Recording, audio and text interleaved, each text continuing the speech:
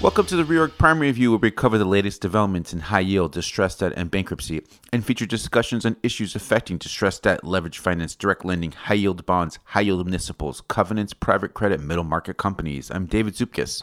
This week, Reorg's James Holloway speaks with Christopher Maloney, mortgage strategist at Bank of Oklahoma, about the normalization of Treasury yields, the Fed's historical monetary policy, and its effect on the current macroeconomic climate and what the future holds. And as always, we bring you our weekly summary of interesting developments in the restructuring world, as well as a preview of what's on tap for next week. We'd like to hear your feedback to help us improve the podcast experience, so please take a moment to complete the short survey at the link attached to this podcast and let us know how we're doing. It's Monday, October 30th.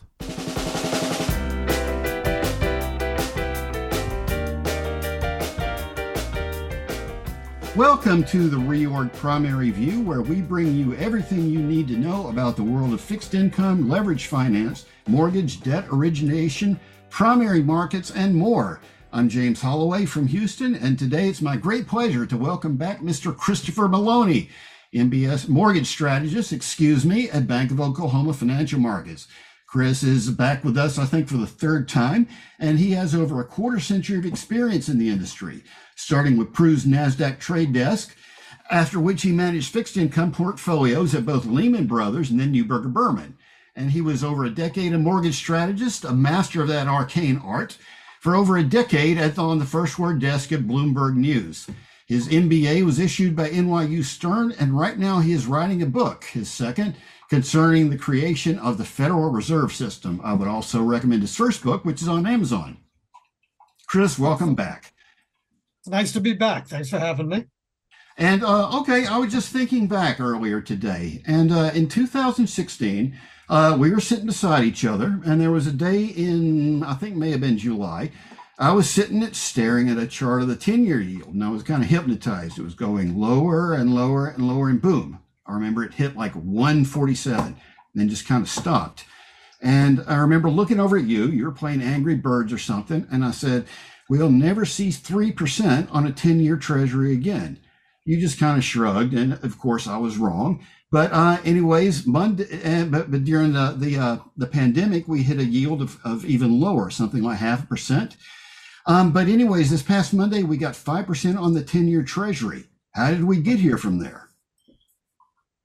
Well, in order to answer that requires one to look back at the ideas that influenced and still influence the Federal Reserve's behavior since the great financial crisis arrived back in 07, 08.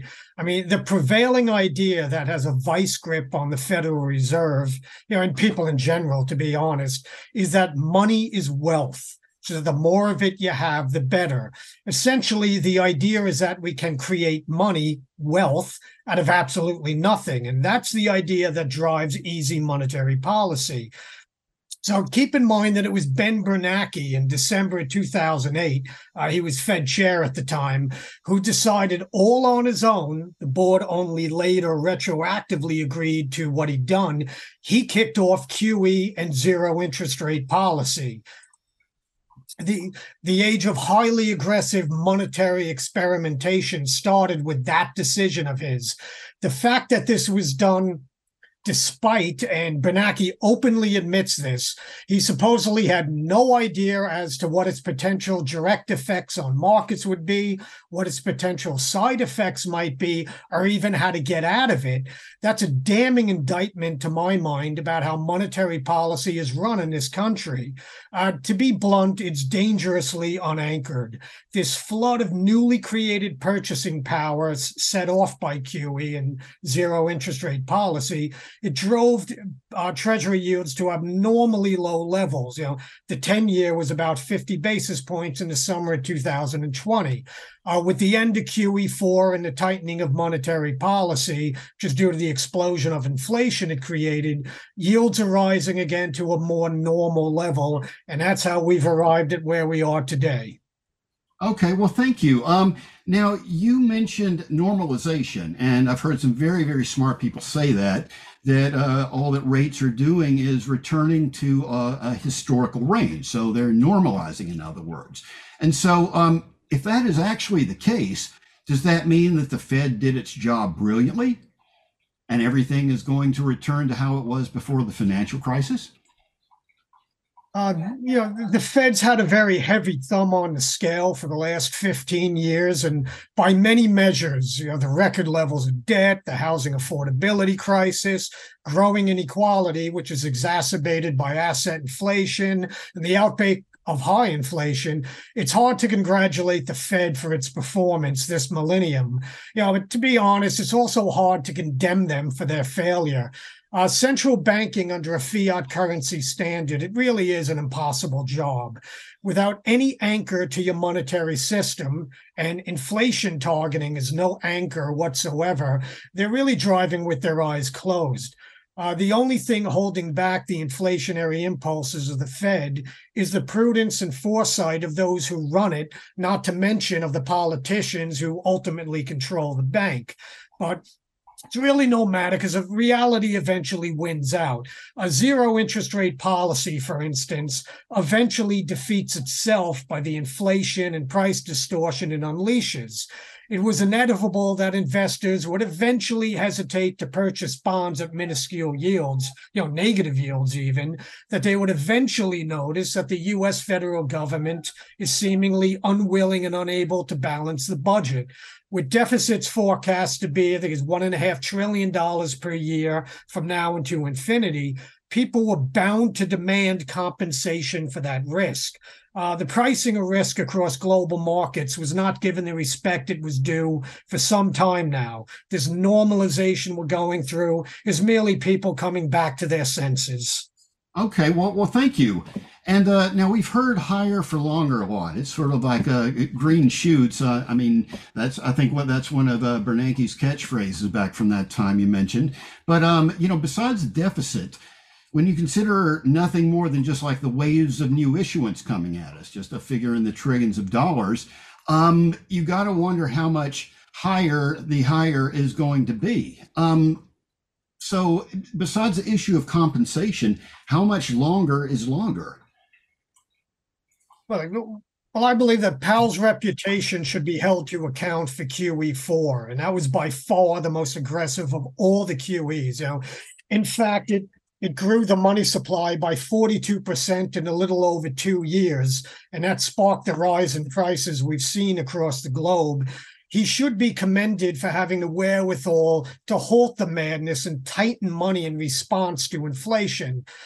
Because Powell's a trained lawyer rather than econometrician like Bernanke and Yellen, he doesn't seem to be wedded to the idea of flooding the economy with ever more credit every time markets hiccup.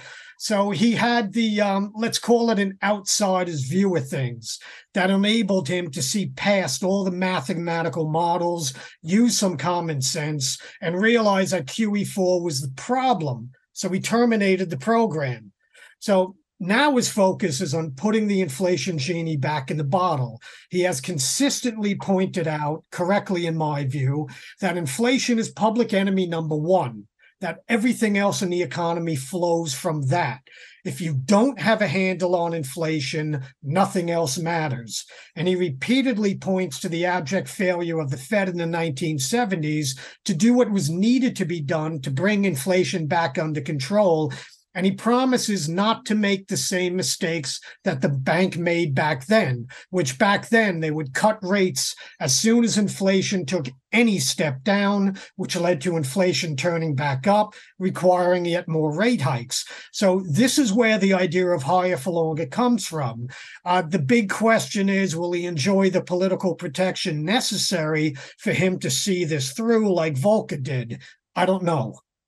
Okay. Well, thank you. Now, I know you're a mortgage guy, but do you have any sense of what this all means? I mean, this like shift higher in the rate structure means for the bond market, or just the cash flow of companies in general? Well, broadly speaking, higher rates by their very nature are going to push some companies over the edge into insolvency and send those who hold their bonds into the court system in the attempt to get their funds back. How many companies that will happen to and how soon it will happen, it's really impossible to know with any degree of accuracy, but it's certain there will be some. It's like take a look at the Bloomberg Bankruptcy Index, for instance. Fell to its lowest level this millennium back in 2022, just as the inflation in this country was surging to its highest since the early 1980s. CPI hit, it was just over 9% in the summer of 2022. Now, the lack of bankruptcies during periods of extreme inflation has been a notable part of all inflationary episodes throughout history. During the Weimar Republic in Germany in the early 20s, for instance, it's one of the most famous instances of monetary inflation in history. Bankruptcies in Germany essentially disappeared during that time. Now, the absence of bankruptcies during inflationary episodes, that's due to the timing mismatch between when you purchase your inventory and when you sell your inventory.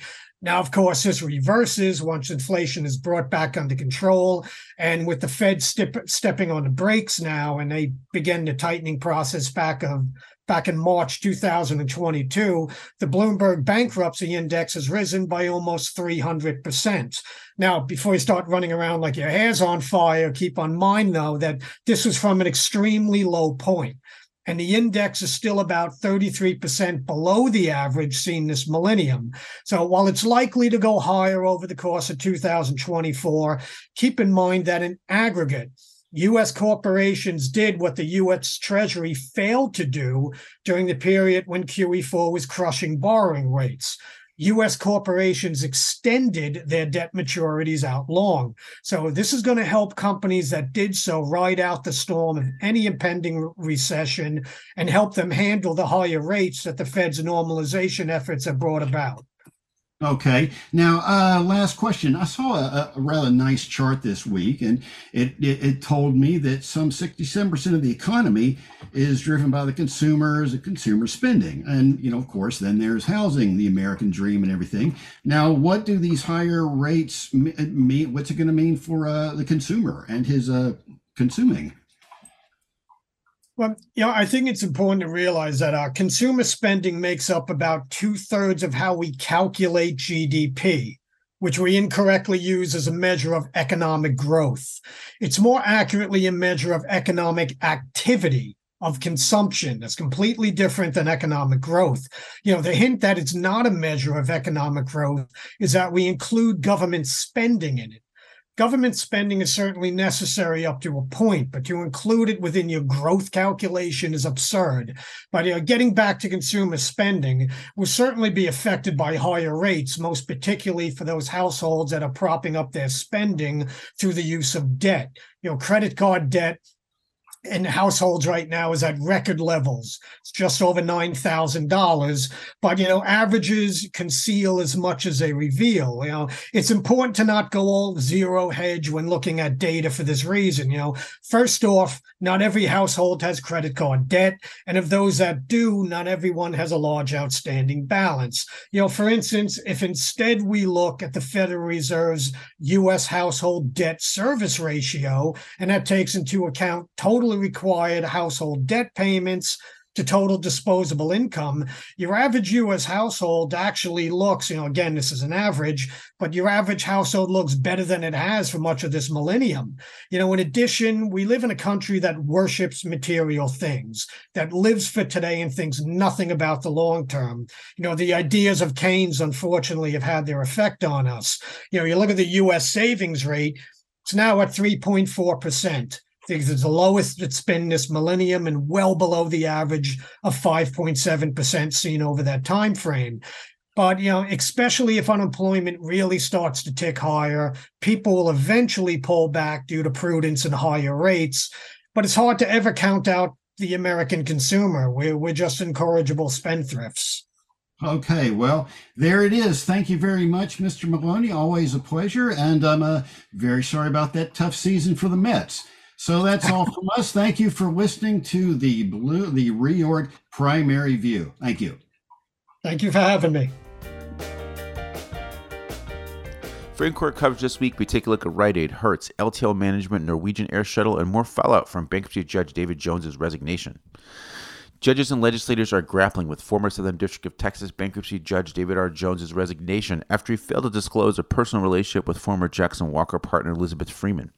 In a letter, 9 U.S. senators said that prison healthcare debtor Tiham Care Services bankruptcy proceedings have been called into question by the secret romantic relationship between former Judge Jones, who served as the court-appointed mediator, and Freeman, counsel for Tiham Care's predecessor, Yes Care. The senators asked directors of Tiham and Yes Care to describe Freeman's role in planned negotiations and list the individuals at Yes Care and Tiham that were aware of Ms. Freeman's romantic relationship. Judge Michael B. Kaplan greenlit a critical settlement between the Rite Aid debtors and McKesson, resolving a fight over McKesson's purported termination of the party's multi-billion-dollar supply agreement just before the pharmacy company's bankruptcy. The agreement was approved on an interim basis in light of concerns voiced by the court and the U.S. trustee that a soon-to-be formed official committee of unsecured creditors should at least have a chance to take a look at the deal before final settlement approval. Counsel said that McKesson has already shipped approximately $230 million in goods to Rite Aid since the cases were filed. A 3-panel judge of the U.S. Court of Appeals to the Third Circuit heard oral argument in the long-running Hertz make-whole premium post-petition interest litigation and took the matter under advisement on Thursday. In the appeal, indentured trustee Wells Fargo Bank and U.S. Bank challenged bankruptcy court decisions denying note holders claims to post-petition interest at the contract rate and redemption premiums. Hertz is the latest post-petition interest and make-whole dispute to reach the circuit courts after other key decisions on the issue in recent years: Ultra Petroleum in the Fifth Circuit, PG&E in the Ninth Circuit, and LATAM Airlines from the Second Circuit. The U.S. Court of Appeals to the Third Circuit has agreed to hear appeals of the bankruptcy court ruling dismissing LTL Management's second Texas two-step case. Circuit judges Patty Schwartz, L. Felipe Restrepo, and Thomas L. Ambrose signed an order accepting the appeal, which was lodged by LTL and the Ad Hoc Committee of Supporting Counsel. The 3 judges will also be on the panel handling the merits of the case. Judges Ambrose and Restrepo were on the panel that concluded LTL's first bankruptcy should be dismissed. Justice Barry Ostrager issued an order denying defendant Ares Management and loan trustee Wilmington Trust motion for summary judgment in New York State court suit filed by the Hudson Transport Real Estate Master Fund and Carval. In the suit, Hudson and Carval contend that Wilmington Trust breached its fiduciary obligations as a trustee for Class B certificate holders by conducting a $250 million foreclosure sale of 10 Norwegian Air Shuttle ASA aircraft in April 2021 at the direction of Ares, a Class A certificate holder. Acumen and Air Methods filed for Chapter 11 this week. WeWork prepares to file before year-end, and Alvaria and Explore hire restructuring advisors. Acumen Inc. filed Chapter 11 last Sunday in the Southern District of Texas through a prepackaged plan and restructuring support agreement. The plan would eliminate more than $450 million in funded debt, extend the maturity of certain remaining funded debt by 2 years, and provide a $130 million new money cash infusion from sponsor Stonepeak Magnet Holdings LP, which also holds 100% of the Series A unsecured notes. The RSA signatories include holders of 69.6% of 2025 secured notes, 79.9% of 2028 secured notes, 100% of the revolver, and 34.2% of Acumen Inc.'s common equity.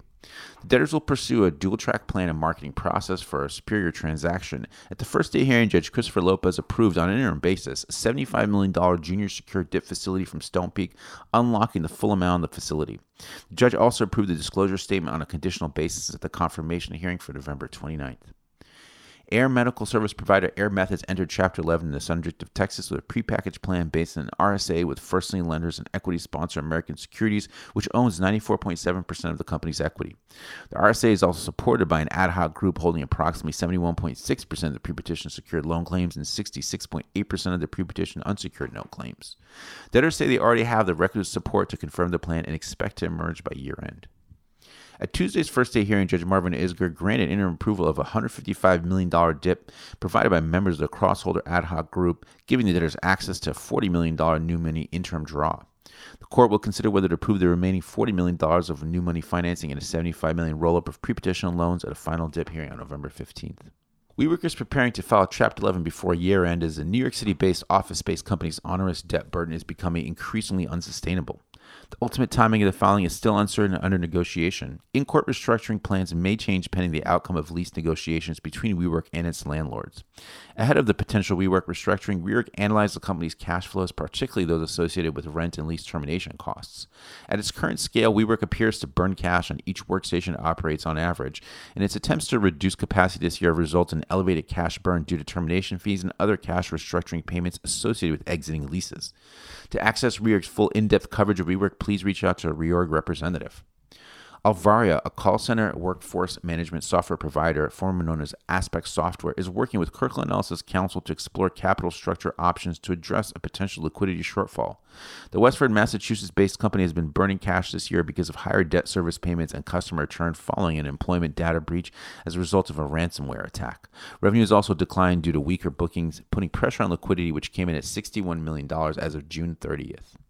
Explora, Woodstock, Ontario-based provider of rural broadband services, is working with Perlo Weinberg Partners as financial advisor to address potential liquidity issues. Financial advisors specializing in liability management and restructuring have been pitching term lenders. The Stonepeak-owned company faces significant subscriber declines and increased competition from providers such as Starlink. It's also trying to upgrade its internet and satellite offerings to capture market share, but the capital expenditures needed for network and fiber build are putting pressure on cash flow and liquidity. Top Reddit stories this week included Purdue Pharma plan supporters call on Supreme Court to affirm Second Circuit non-debtor release decision. New study suggests bankruptcy traumatic for employees but does not spur mass exodus. Rainier's July Perry Plus term loan asset sweep provisions provide broad claim on asset sale proceeds. Excel model for modeling double-dip loans now available on reorg. High-yield market issuance cools as volatility, uncertainty dominate.